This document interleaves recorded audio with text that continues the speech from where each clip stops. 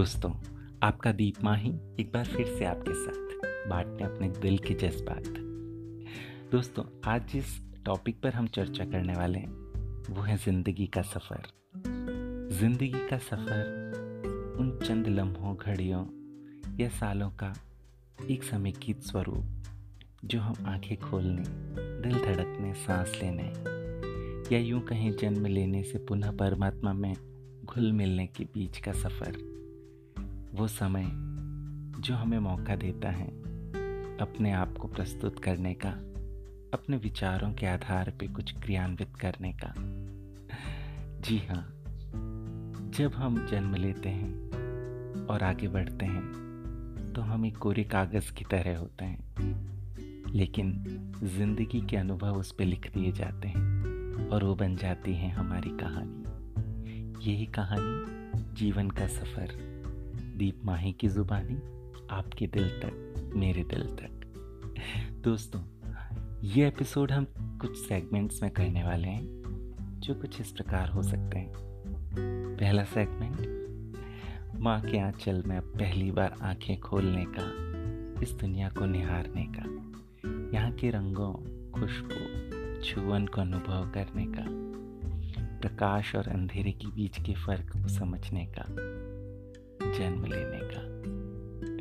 दूसरा सेगमेंट होगा बचपन, एक प्यारी सी नटखट हंसी, धड़कता मासूम सा दिल, एकदम साफ, बिना किसी प्रदूषण के मस्तिष्क की विचारधाराएं, अपनत्व का उमड़ता सागर, खेल खिलौने और बहुत सारी मीठी मीठी बातों में खोया वो समय जो हर एक इंसान को सबसे प्यारा होता है, बचपन।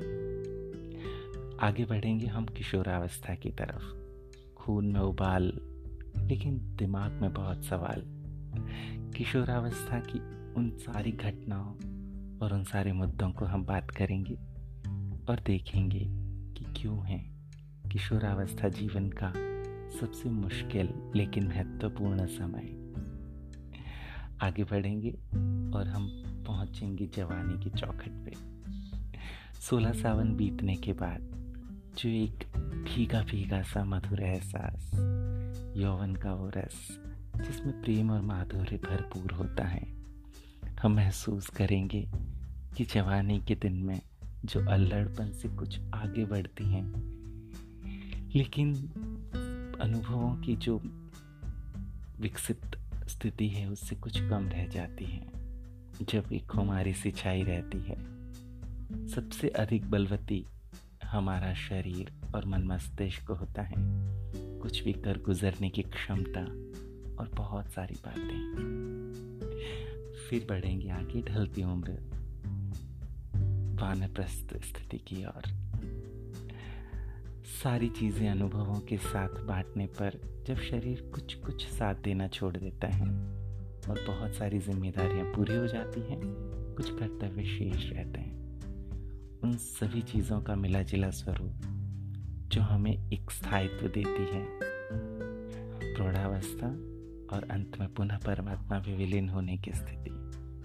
तो ऐसा होगा हमारे जीवन का सफ़र। बने रहिएगा दीप माही के साथ।